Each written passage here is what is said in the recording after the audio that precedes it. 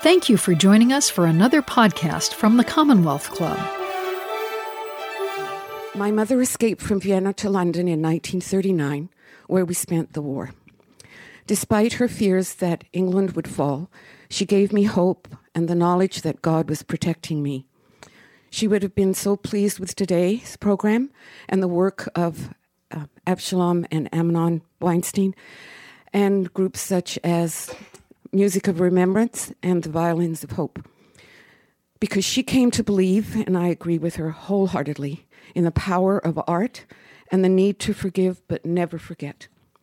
And now would you please welcome our distinguished moderator for today, Rabbi Daniel Stein of Congregation B'nai Shalom in Walnut Creek. Thank you.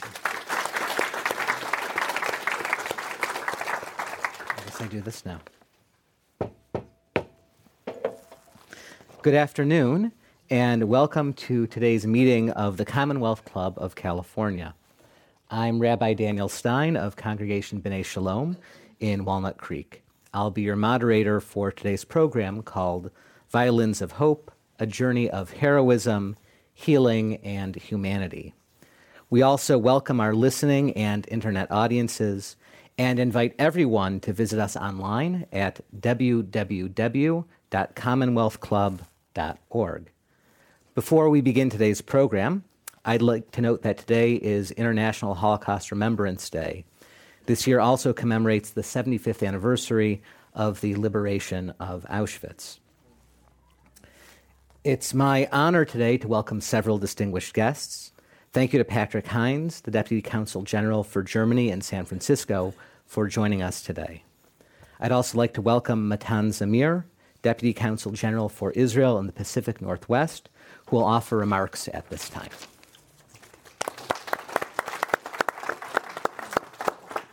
Thank you, Rabbi Daniel. And to all of you, I want to start by saying thank you for all of you. This is incredible to see all these faces on a Monday afternoon here, remembering and talking about the Holocaust. I want to say a special thank you to Amnon, who's not here, but Avshalom Weinstein, the visionary and creator of this project, Violins of Hope, and to Celia and the Commonwealth Club for hosting us here today.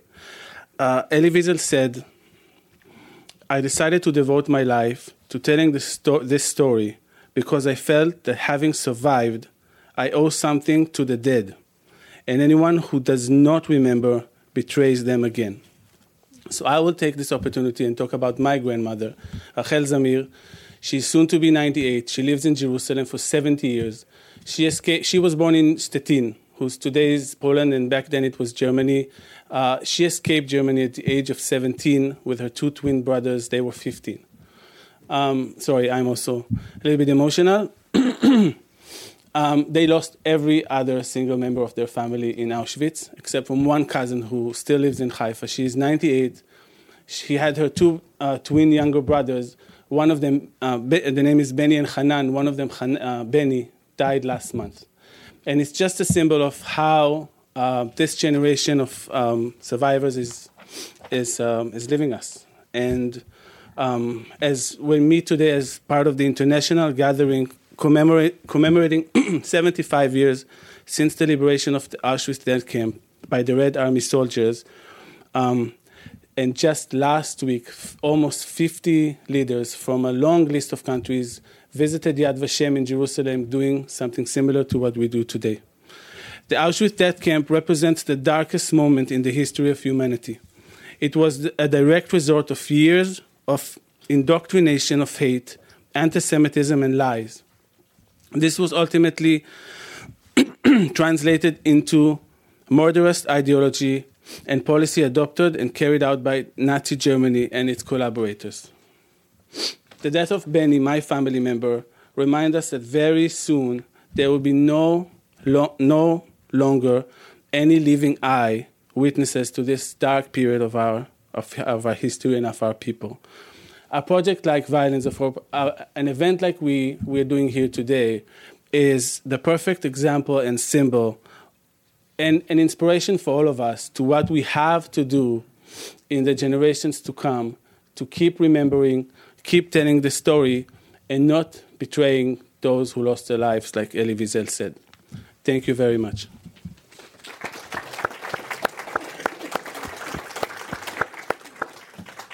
Thank you to Deputy Counsel Zamir for his comments this afternoon. It's now my honor to introduce today's speakers. Avshalom Weinstein, along with his father, Amnon, co-founded Violins of Hope as a tribute to the millions lost in the Holocaust, including hundreds of Weinstein family members. The Weinsteins have spent decades seeking out and restoring violins that survived the Shoah. Avshalom will be joined today by his wife, violinist Seville Weinstein, who will be accompanying his remarks. The historian David Fishman has described the cultural artifacts rescued from the Shoah, and particularly the city of Vilna, the ancestral home of the Weinstein family, with the biblical words, embers plucked from the fire. Just as embers have the capacity to burn out or be rekindled, so too do these fragile objects stand in the void. Without loving care, they will be lost to the ravages of time. But in the hands of artists, craftsmen, and musicians, they have the capacity to ignite a fire in our souls. Would you join me, please, in welcoming Avshalom and Seville Weinstein?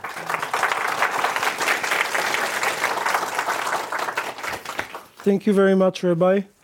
Thank you all for coming here in this very special day.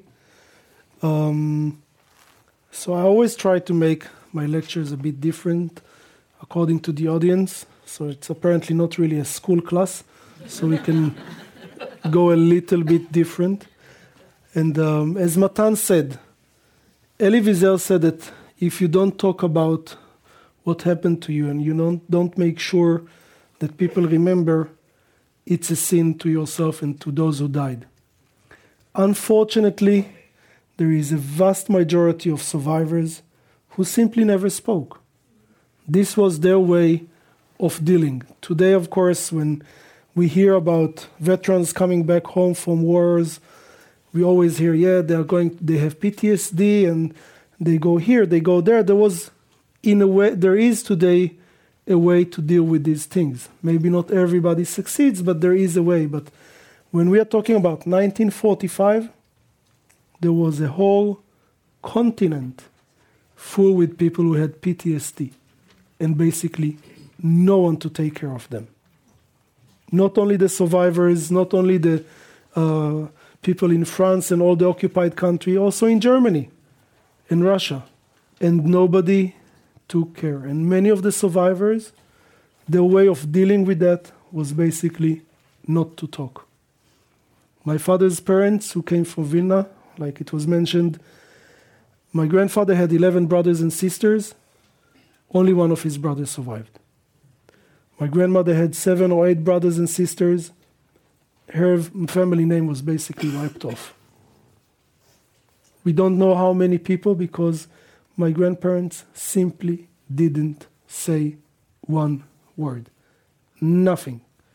They had letters of people begging their family members, begging them to try and help them get certificates to come to Israel in 1938-39, when it was, let's say, still possible.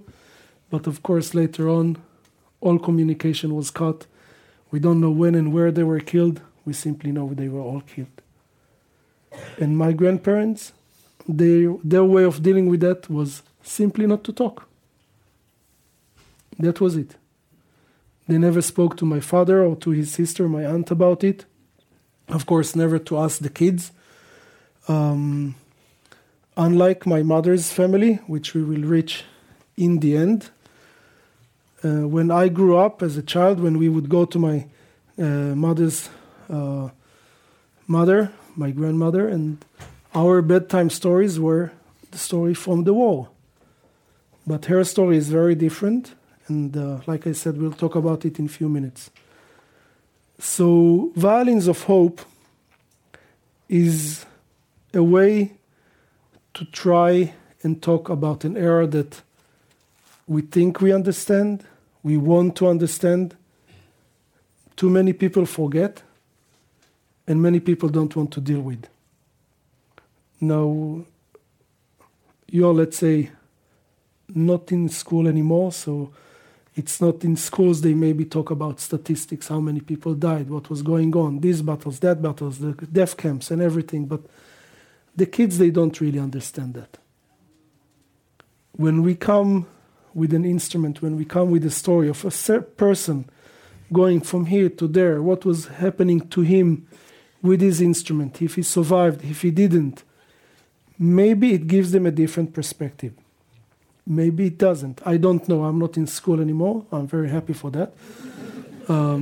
But maybe it's going to change something. Now, the Nazis, they used music. They used music and abused music in so many different ways, which it's basically countless. Every camp had an orchestra. Auschwitz, when we are talking about Auschwitz, basically Auschwitz is a series of many, many camps. I think there were over 40 camps in total which were named Auschwitz. There was Auschwitz I, the main camp. Birkenau was basically Auschwitz II, and then there were lots of other sub-camps. In Auschwitz I, for example, there was in a certain time a full symphonic orchestra, 120 people. It didn't mean that the same people who had the rehearsal and concert in the morning were the same people in the evening, because unfortunately, many, of course, died during the day.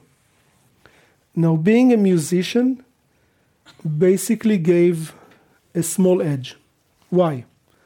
Those orchestras, their main work was to play in the morning when the inmates had to go out to work, and in the evening when the inmates had to come back to the camp. So they would be the last one to go out and the first to come back. Because the Nazis needed them, they might got a better food, maybe a bit of better clothing, lighter works, so many of them survived. Now, still, of course, in the end, like I said, because many of them never spoke, we have no idea what happened to them. We don't have the stories, of course, not the instruments. We have today in the collection about 87 instruments. One of them you'll hear now. Others you can see in the exhibition and hear in the concerts that we are having here for the next 6 weeks, give or take. And I'm going to mention one story from Auschwitz. It's the story of Alma Rose. Alma was born and raised in a very known family of musicians. Her father, Arnold Rose, was the concertmaster of the Vienna Philharmonic for many years, and her uncle was a very famous composer, Gustav Mahler. Okay, everybody knows Gustav Mahler, of course. So both the Mahler and the Rose families both converted to be Christians many years before the war, and still in 1938, after Nazis Germany took over Austria, Arnold was basically thrown out from the orchestra. He took his family and they moved to London.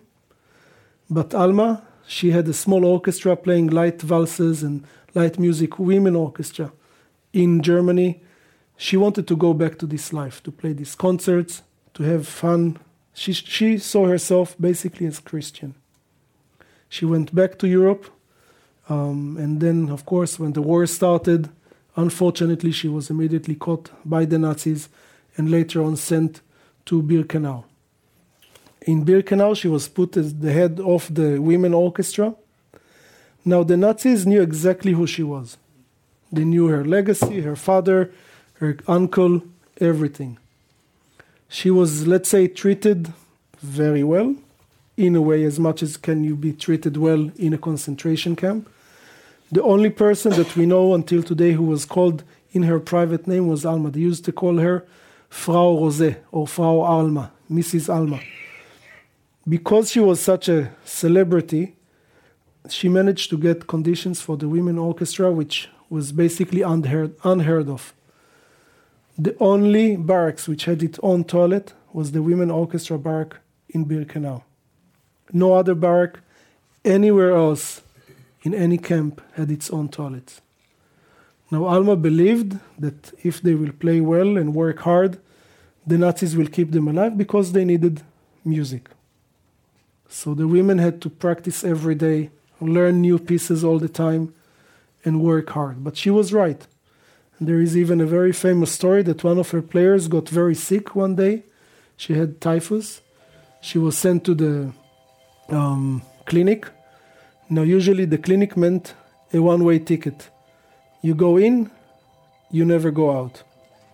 And the woman was lying down on the bed, and famous Dr. Mengele was taking his daily tour, and he sees this woman lying down, and he asks the nurse, he says, why is she still here? Why wasn't she sent basically to the gas chambers? And the nurse simply said, well, she belongs to the orchestra. He walked away and the women lived. They were that important. Alma herself, unfortunately, did not survive. But she died about 2 or 3 months before the liberation. We don't know exactly when, why, and what. There are lots of theories. I'm not going to go into that. But only 2 or 3 women from all the women who played in the orchestra did not survive. The rest survived. I met few of them. Some of them are still alive. Few even went on playing, but the vast majority never touched a musical instrument. Now we will hear a short piece by Bach. The only recording which is existing from Alma Rosé is her playing the double Bach with her father a few years before the war. And I'll tell you the history of this violin in a few minutes. Hello to everyone. I will be performing solo sonata of Bach, Adagio, the first movement of the solo sonata for violin. Unfortunately, we cannot perform the double concerto, but I would like to share a small memory of this summer when we went to Auschwitz, and we performed there double Bach concerto second movement with Rafael Wolfisch and Cihat Aşkın. And when we started performing, a great storm started. And our notes started flying, so Avshi had to go on the ground and grab all the 3 possible stands and try us to help. And some pieces of the notes, they just flew and they just vanished. So for us, it was so amazing, you know. And we played it in memory of Alma Rosé, who saved Rafael Wolfisch's mother. Actually, she was playing in her orchestra. She was playing cello. And just, I would love you to think how people survived out of this violence. They could actually only make it out because of they were playing some musical instruments. And besides, they were music lovers. They wanted to hold on life. And now we have this privilege, thanks to Avshalom and his father Amnon and my beloved mother-in-law Asaela. Thank you very much for being here today and sharing this moment.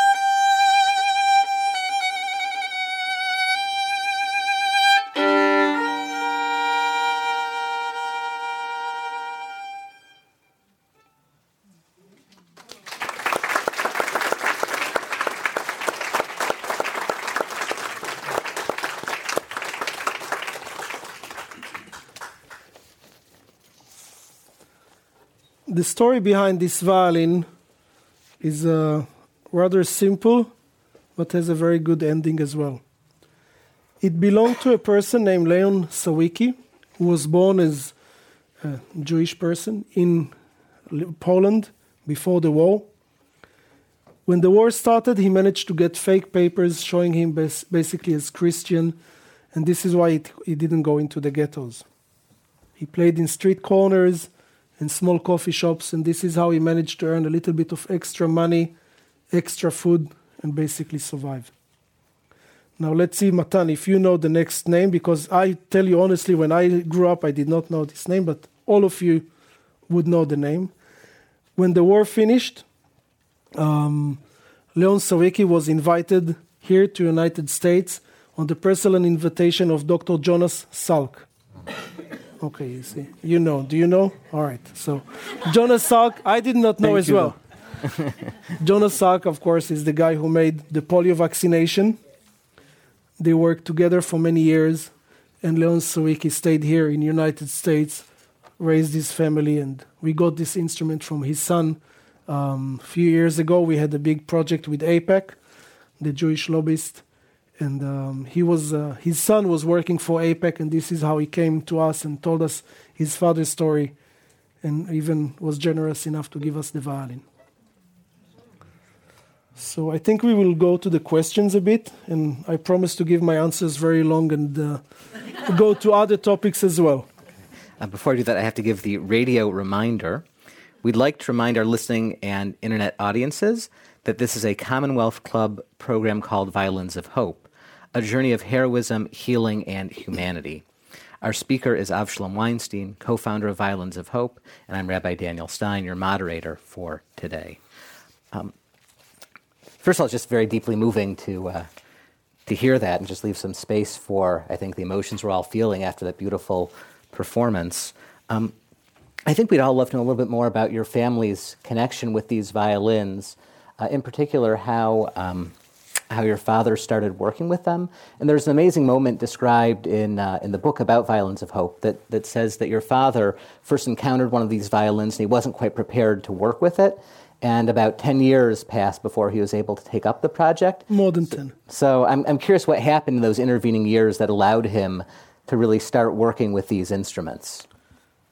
So part of the answer to your question lies in the name which is signed here on this bow. It's signed C. Daniel Schmidt, Dresden. Dresden, everybody knows, this is basically Germany. But the early beginning is with my grandfather, of course. After the war in 1945, when survivors came to Israel, telling about all the atrocities which were done during the war, there was a very strong ban in Israel on everything German. They wouldn't even mention the name Germany in the radio. Now, many of the founding members of the Palestine Orchestra, which later became the Israeli Philharmonic, many of them came from Germany and Austria, and they had great German-made instruments. But they didn't want them anymore.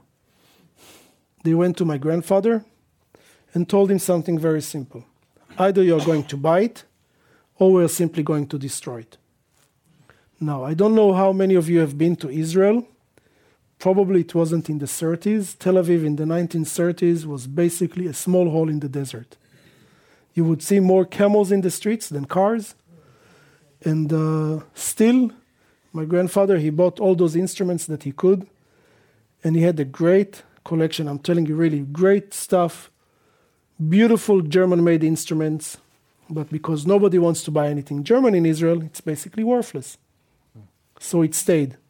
It stayed for many, many years, until this guy, Daniel Schmidt, the bowmaker, until he came to do his apprenticeship with my father in 1991.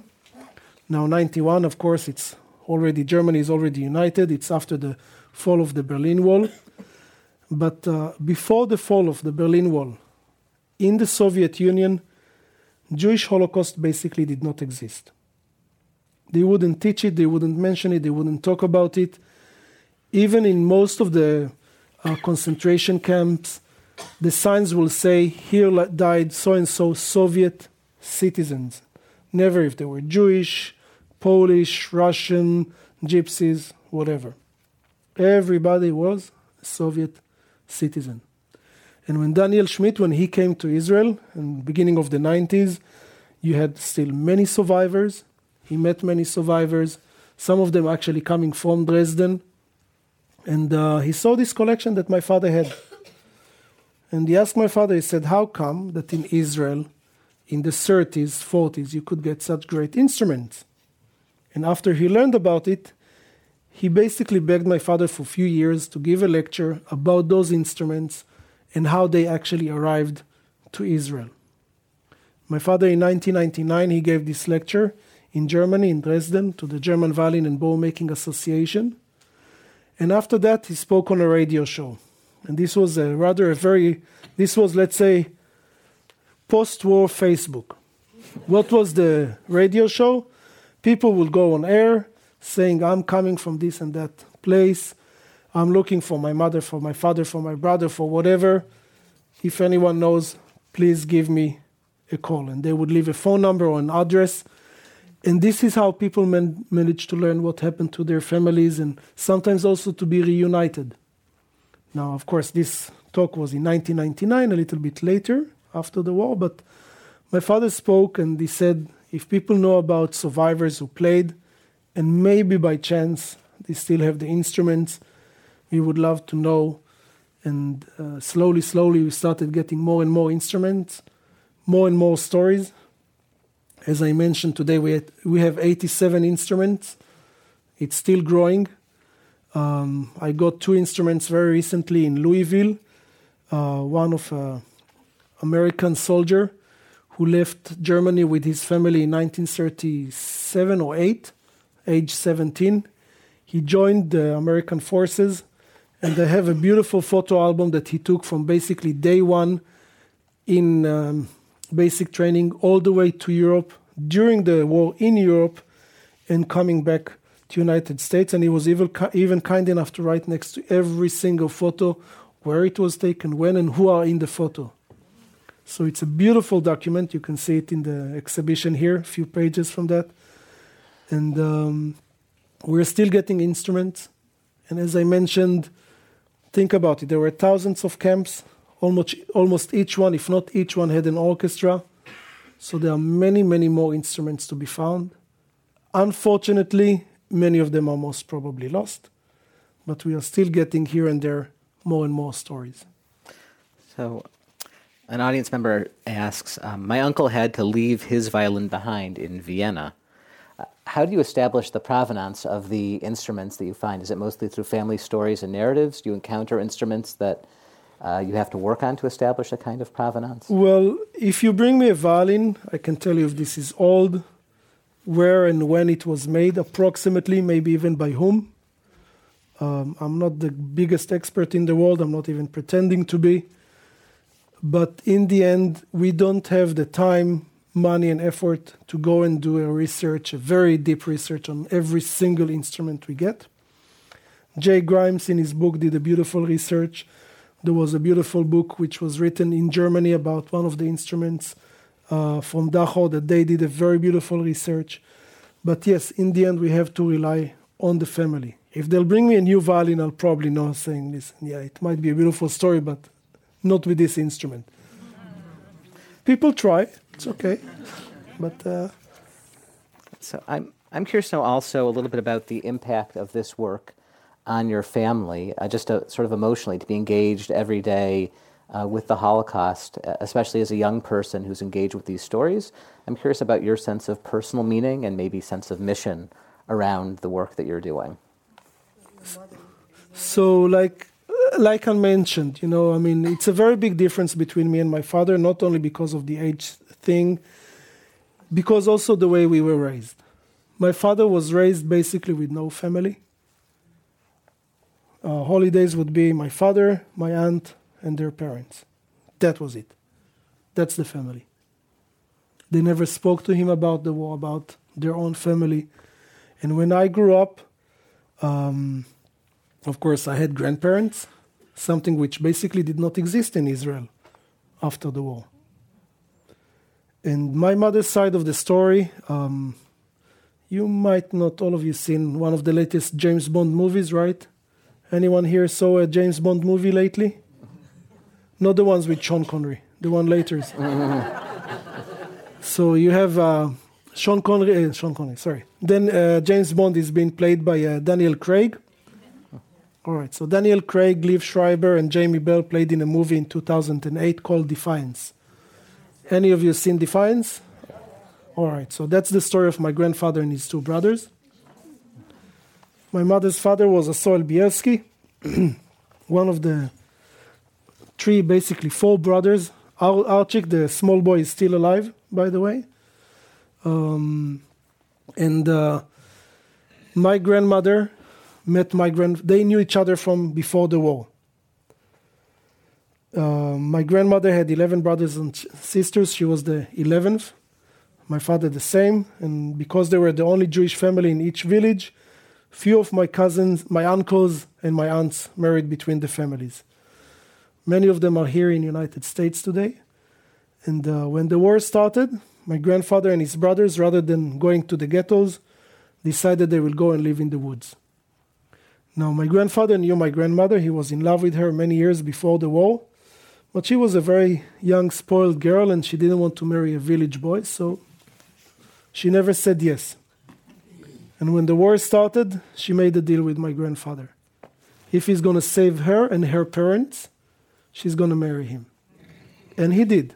So this is why my mother actually had grandparents. And they lived in the woods for 3 years, hunted for a very long time, basically all the time, by the Nazis. My grandfather and his brothers had a very high bounty on their heads for the whole war. In the end, in July 1944, they were rescued by the Russian army, the Red Army. My grandfather was forced into the Russian army and later on killed, somewhere probably in Germany or Poland. We simply don't know. And my grandmother, who was already pregnant with my mother, decided that living in the heaven, which was the Soviet Union, was not exactly what she wants. So she took whatever she could, running to basically Western Germany. She was in a DP camp there for about 1.5 years before actually immigrating to Israel, where she stayed for the rest of her life. So for me, I was growing up on these stories. I'm a third generation. It's a little bit, let's say, further away. When I get an instrument like that to work on, I deal with old instruments all my life. I know to restore them. I know the mechanical work is very much the same. Of course, when you have an instrument that you really know the history, and it's a history which is also close to me because it's not only because it's part of the Jewish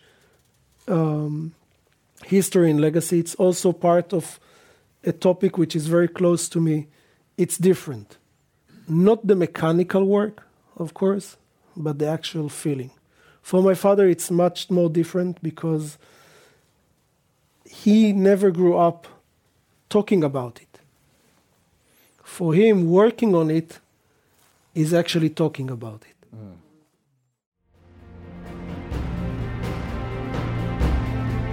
You are listening to the Commonwealth Club of California. Hear thousands of our podcasts on iTunes, Google Play, and Stitcher. Learn about our travel programs to exciting domestic and international destinations. And when you're in the Bay Area, please join us live for any of our 500 programs each year.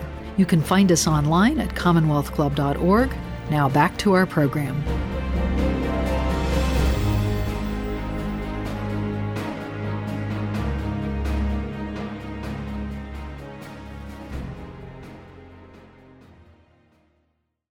So let's take a short break with music and then we do a few more questions. Sure, of course.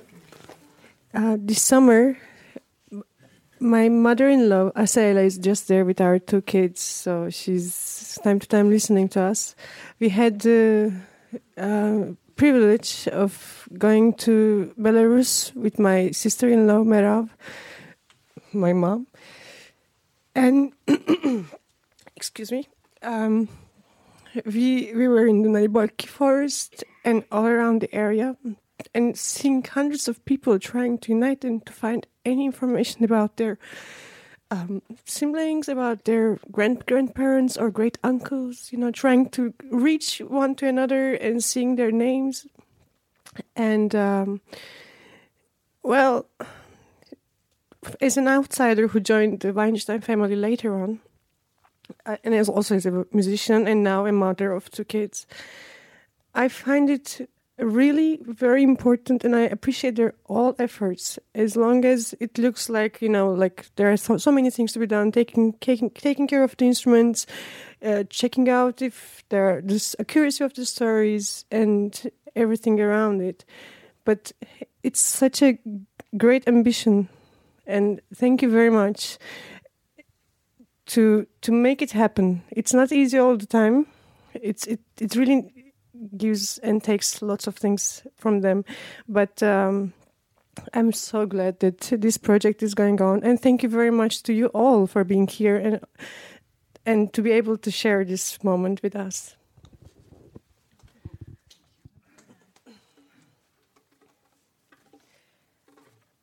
I'm Turkish. I was born in Bulgaria, and we immigrated to Turkey in '89. And today I would love to play you a Turkish tune, an anonymous tune. When we were choosing what to play on each different instruments with Amnon, I would play him some also traditional folk tunes from Turkey, so that he was like, "This is also Jewish. This is also Jewish." We are all met, of course, in the same neighborhood. We don't know whether is it Jewish, Turkish, Armenian, or even from the Balkans. But it's called Sarı Gelin.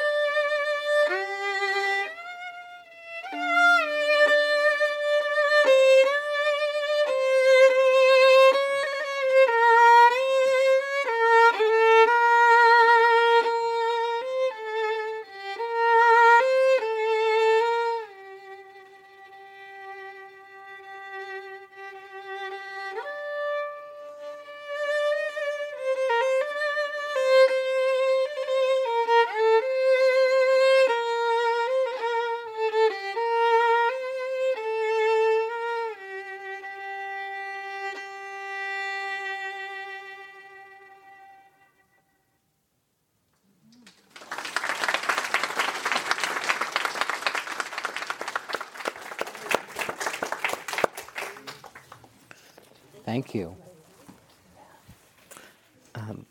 An audience member would like to know a little bit more about the function of music in concentration camps and in the death camps. They find it unusual that there are music in those settings, and they're curious to know if the music served a function for the prisoners or for the guards. So the music played function for everything. Like I mentioned, it was used to march the people in and out from the camps. It was also used to amuse the Nazi guards. We've done a big project in Sarasota, Florida, a few years ago. And after one of the concerts, a survivor came to me, and he told me, he said, for him to be in that concert that evening was basically a torture.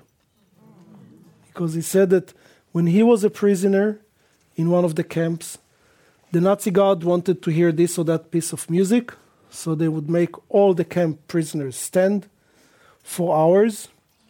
Of course, rain, snow, for them it didn't matter. The prisoners never had enough warm clothes, shoes, food, and they had to stand for hours. You move, you get bitten, you fall down, you get shot. For him, music was torture. Music was also used to amuse the guards at night. Everybody here knows Schindler, of course, right? So 2 people who worked for Schindler in his working force were 2 brothers named Rosner. Avraham Rosner was a double bass player. I don't remember his brother's name, who was a very good pianist. And they were made by the Nazi guards, play jazz music for them at night. Of course, jazz was banned in Nazi Germany because they looked on it as an inferior type of music. But the Nazi guard loved jazz, and at night for their parties, what did they want to hear? Jazz music, so they used that. And there are stories about people who arrived to the camps, sometimes after a week or 2 weeks, in the cattle trains, and the first thing they would hear when the train would open, music. They would think, oh, okay, well, come on, there is a quartet here or whatever playing music. How bad can it be? Of course, it took them a few minutes to understand how bad it could be. But this was, in a way, a deception to try and lure them easier into the trap. They used it in so many different ways. I mean, there was kind of some of the Nazi commanders, they wanted the orchestras all the time to bring new music and new pieces because they saw it like, you see, we are very cultural people. We have an orchestra playing for us or whatever. No music, by the way, no music to read. They had to write their own music. They were not allowed to play any German composers, but sometimes the German guard would come and say, okay, I know this and that song. He would sing 2-3 bars, and the orchestra had to basically write the whole score. But they had to do it. Now, in the ghettos, it was a bit different. In the ghettos, it was for their own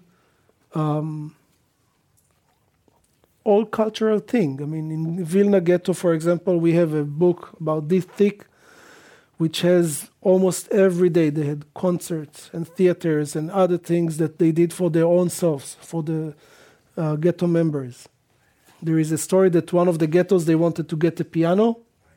So they found a piano in the city, took it apart, smuggled all the pieces into the ghetto, reassembled it inside the ghetto. Now we have a piano. So several audience members have asked about the general conditions of the violin. So this is probably both for you and for Seville. So the first question is, do working on these kinds of instruments present any particular technical challenges in terms of the restoration? And then for somebody who's performing on these instruments, are there technical limitations or challenges that emerge from playing an instrument in the collection? Okay, so let's make it very clear. I was never a good violinist. I finished playing when I was about 13 or 14 years old. I think it was better for me, for my parents, and for the violin. Also for my sister and brother. But as a technical challenge, there are a few things which are, let's say, different when you take a violin which was played outside in rain and snow than a regular instrument. If you take this violin or basically any other violin, put it in the middle of the street here, run it down with the bus, I can fix it. Is it going to sound great? Probably not. Are you going to notice it? Most probably, but it is repairable. Okay, so even if we get, and we did get instruments in basically a bag of plastic with a puzzle of something which resembles a violin, it is repairable. It can take up to 1 or 2, maybe even 3 years, but it is repairable. The thing is that some of those instruments, after being played outside, the varnish here on the top mainly was basically washed away by the rain and snow. If you have a chance to see in the instruments which we are playing, which we are giving to play, of course, they are all completely finished and restored. But in the exhibition here, there is one violin that we decided to leave as it is, and you can really clearly see that the only thing which was left was what we put underneath the varnish, like the ground color and the basic color of the instrument. No varnish. The violin is in very poor condition. It had terrible repairs done on it just so it can continue playing one more day. Now, as technical challenge, that's about my wife. I mean, I'm not even going to try and answer. Thank you. Of course, all the instruments have different measurements, different size of neck, and different height of bridge, and possibly is possible to be played. They were restored by Amnon. But of course, I mean, it's not something we play every day. Still, every time I take an instrument, just even to start to play, I always cry. And during performance also, all these memories and all what we hear, what people share, what we experience, they all go through. And it's another difficulty to deal with.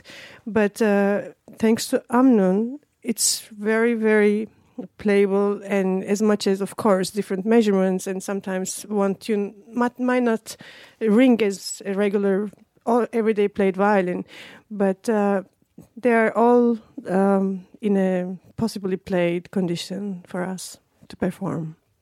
So in your opening comments, you mentioned that I suppose you and I were among the last generation of people who will know survivors directly and have heard survivor testimony directly, and that increasingly physical objects are going to be playing a role in telling the story of the Holocaust. And I'm curious about this kind of responsibility that these objects bring with them in terms of telling the story for you. Well, we have a violin in our workshop from 1530, so almost 500 years old, still playable. The vast majority of the instruments that we have in the collection of Violins of Hope are about 120 years, give or take. So they still have a good run in front of them, most probably longer than mine. So, of course, in the end, in a few years' time, unfortunately, the last survivors will die. With them, their testimonies as an eyewitness. We have, of course, books and films and other materials and stuff that you can see, but the actual people will not be there. And maybe those instruments, by actually being there, being played there by those people, survivors, or unfortunately those who passed away during the war, they might be the one who bear the witness. Now, you cannot take, there is a beautiful, there are many beautiful Holocaust museums. And also here in the States, there are a few states which it's mandatory for the kids to go and visit a Holocaust museum during this or that age. But those instruments, it's not only to see, it's also to hear. Is that a stronger effect or not? You have to tell me. No, I'm not the one to say. But it's another way to try and deal with it and try to talk about it and try to make sure that people remember. So our experience in the Bay has been that there's been an overwhelming response to these instruments. For the people listening on the radio, we're in a room today filled with about 120 people. I know this evening there's a performance where there'll be in a Holocaust Memorial observance with about 1,200 people. I wonder if that type of response has been typical for your experience with these instruments. So let me give you what happened in Berlin when we've done a concert there just exactly 5 years ago on the day, actually. We were approached by the Berlin Philharmonic to do a concert for the 70th anniversary of the release of Auschwitz by your former boss, Steinmeier, who is today the president of Germany. He took over that concert. Now, I don't know how many of you have been to Berlin or know the Berlin Philharmonic. Berlin Philharmonic basically has two halls. One, it's about 2,400 people, and the other one about 1,200. Sorry. Now, the orchestra thought that they won't be able to fill up the big hall, so they took the small hall, and in the big hall, there was another concert the same day. Now they saw that they reached 1,200 people, and they said, you know what, maybe we can switch. But the other hall just sold just over 1,200. So they couldn't. They had 10,000 people asking for tickets who couldn't get in. Now, you can say many things, but 10,000 people who want to come into a concert, I would consider it not that bad. But what do you think is behind that energy? What do you think about... I honestly don't know. It's something that you have to ask the people here. Why did you come here today? Is it to hear me? Probably not. Is it to hear my wife? I would say yes. Is it to hear these instruments and the music? I don't know. Listen, it's another way. Music has its own language. Everybody understands music. It can be pop, rock, jazz, classic, whatever it is. People understand music. And hearing those instruments from those times and with these stories, it's a different experience.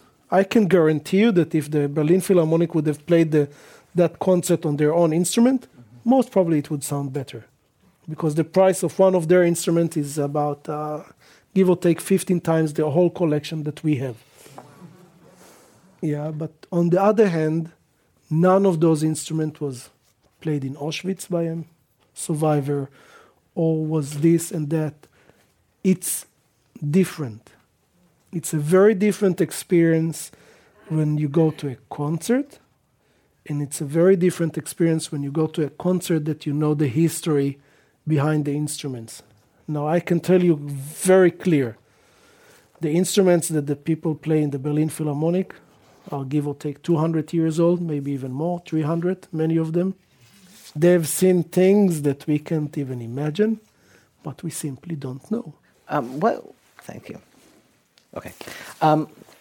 So maybe two related questions. What's been the experience of survivor communities in encountering these instruments? And maybe along with that question, maybe if there's a particular experience that's been illuminating or surprising to you as you've shared these instruments around the world. I think we'd love to know a little bit about that as well. So like I mentioned before with the survivor that I met in Sarasota, Florida. So for him it was a torture.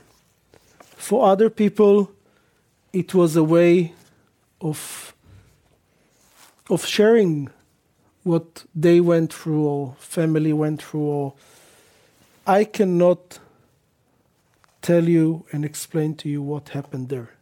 We can think that we understand, we can think that we know, we can't understand.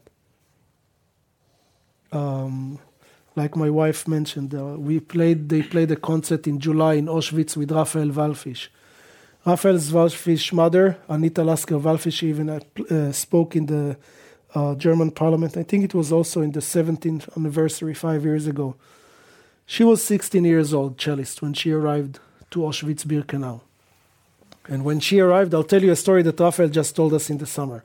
Look how crazy a war can be and a place like Auschwitz-Birkenau can be.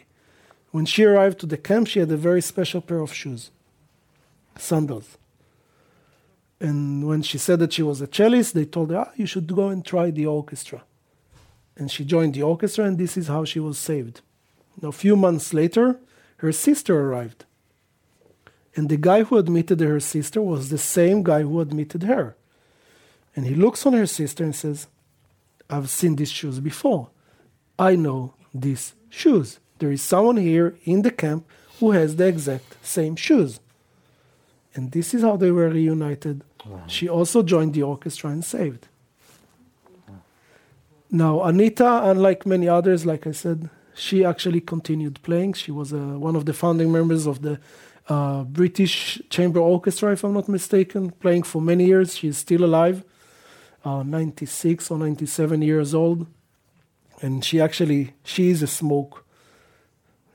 She smokes like a chain, it's like literally, she wakes up, it's a cigarette by cigarette by cigarette. And someone asked her once, why? And she said, well, if the Nazis didn't kill me, the cigarettes wouldn't kill me as well. And I have not met her personally. Of course, I met her son a few times. He played with us also in Dresden and other places. It's a way to deal with it. Listen, all the survivors, they are probably 80 years old, if not more. For them to go on talking about it, it's hard. Maybe this is another way to try and share. So we have time for a final piece, if you have a final piece. Yeah. Okay, so we have time for one final piece of music this afternoon. I would love to play Joseph Aharon, Hebrew Melody, for the last piece of today. And another thing I want to add about Raphael and his mother, they were invited to have interview in Auschwitz with her. And that evening, if I'm not mistaken, maybe Avshi can help me, the shuttle just left, so they were in the camp and talking and going around, and she was showing him. And they said, listen, I mean, we cannot take you anywhere. I mean, there are no available hotels around the area. So, but here we have kind of a guest room. And he said, I look at my mother, I said, Mom, what do you say? I said, well, why not? And she's such a strong character. She slept there that evening with her son. She spent the night, and he said it was the old commander house that they changed as to. Yeah. It's not a guest house; it's kind of like they had. That was basically the only place that you could, in the camp that you could stay. Wow. So I just for you to imagine what a strong figure she is, and I mean, I don't know if I could do it, but well.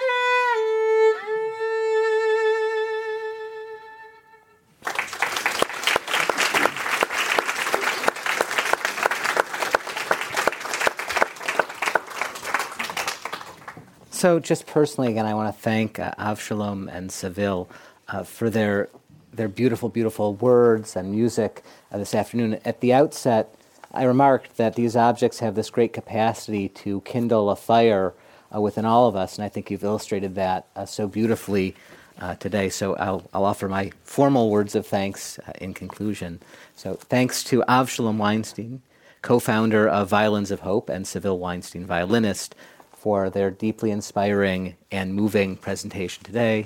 I also want to thank again Matan Zamir, Deputy Consul General for Israel and the Pacific Northwest, for his moving comments and family story today.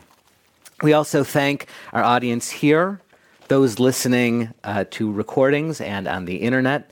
Again, I'm Rabbi Daniel Stein of Congregation B'nai Shalom in Walnut Creek. I've been your moderator for today.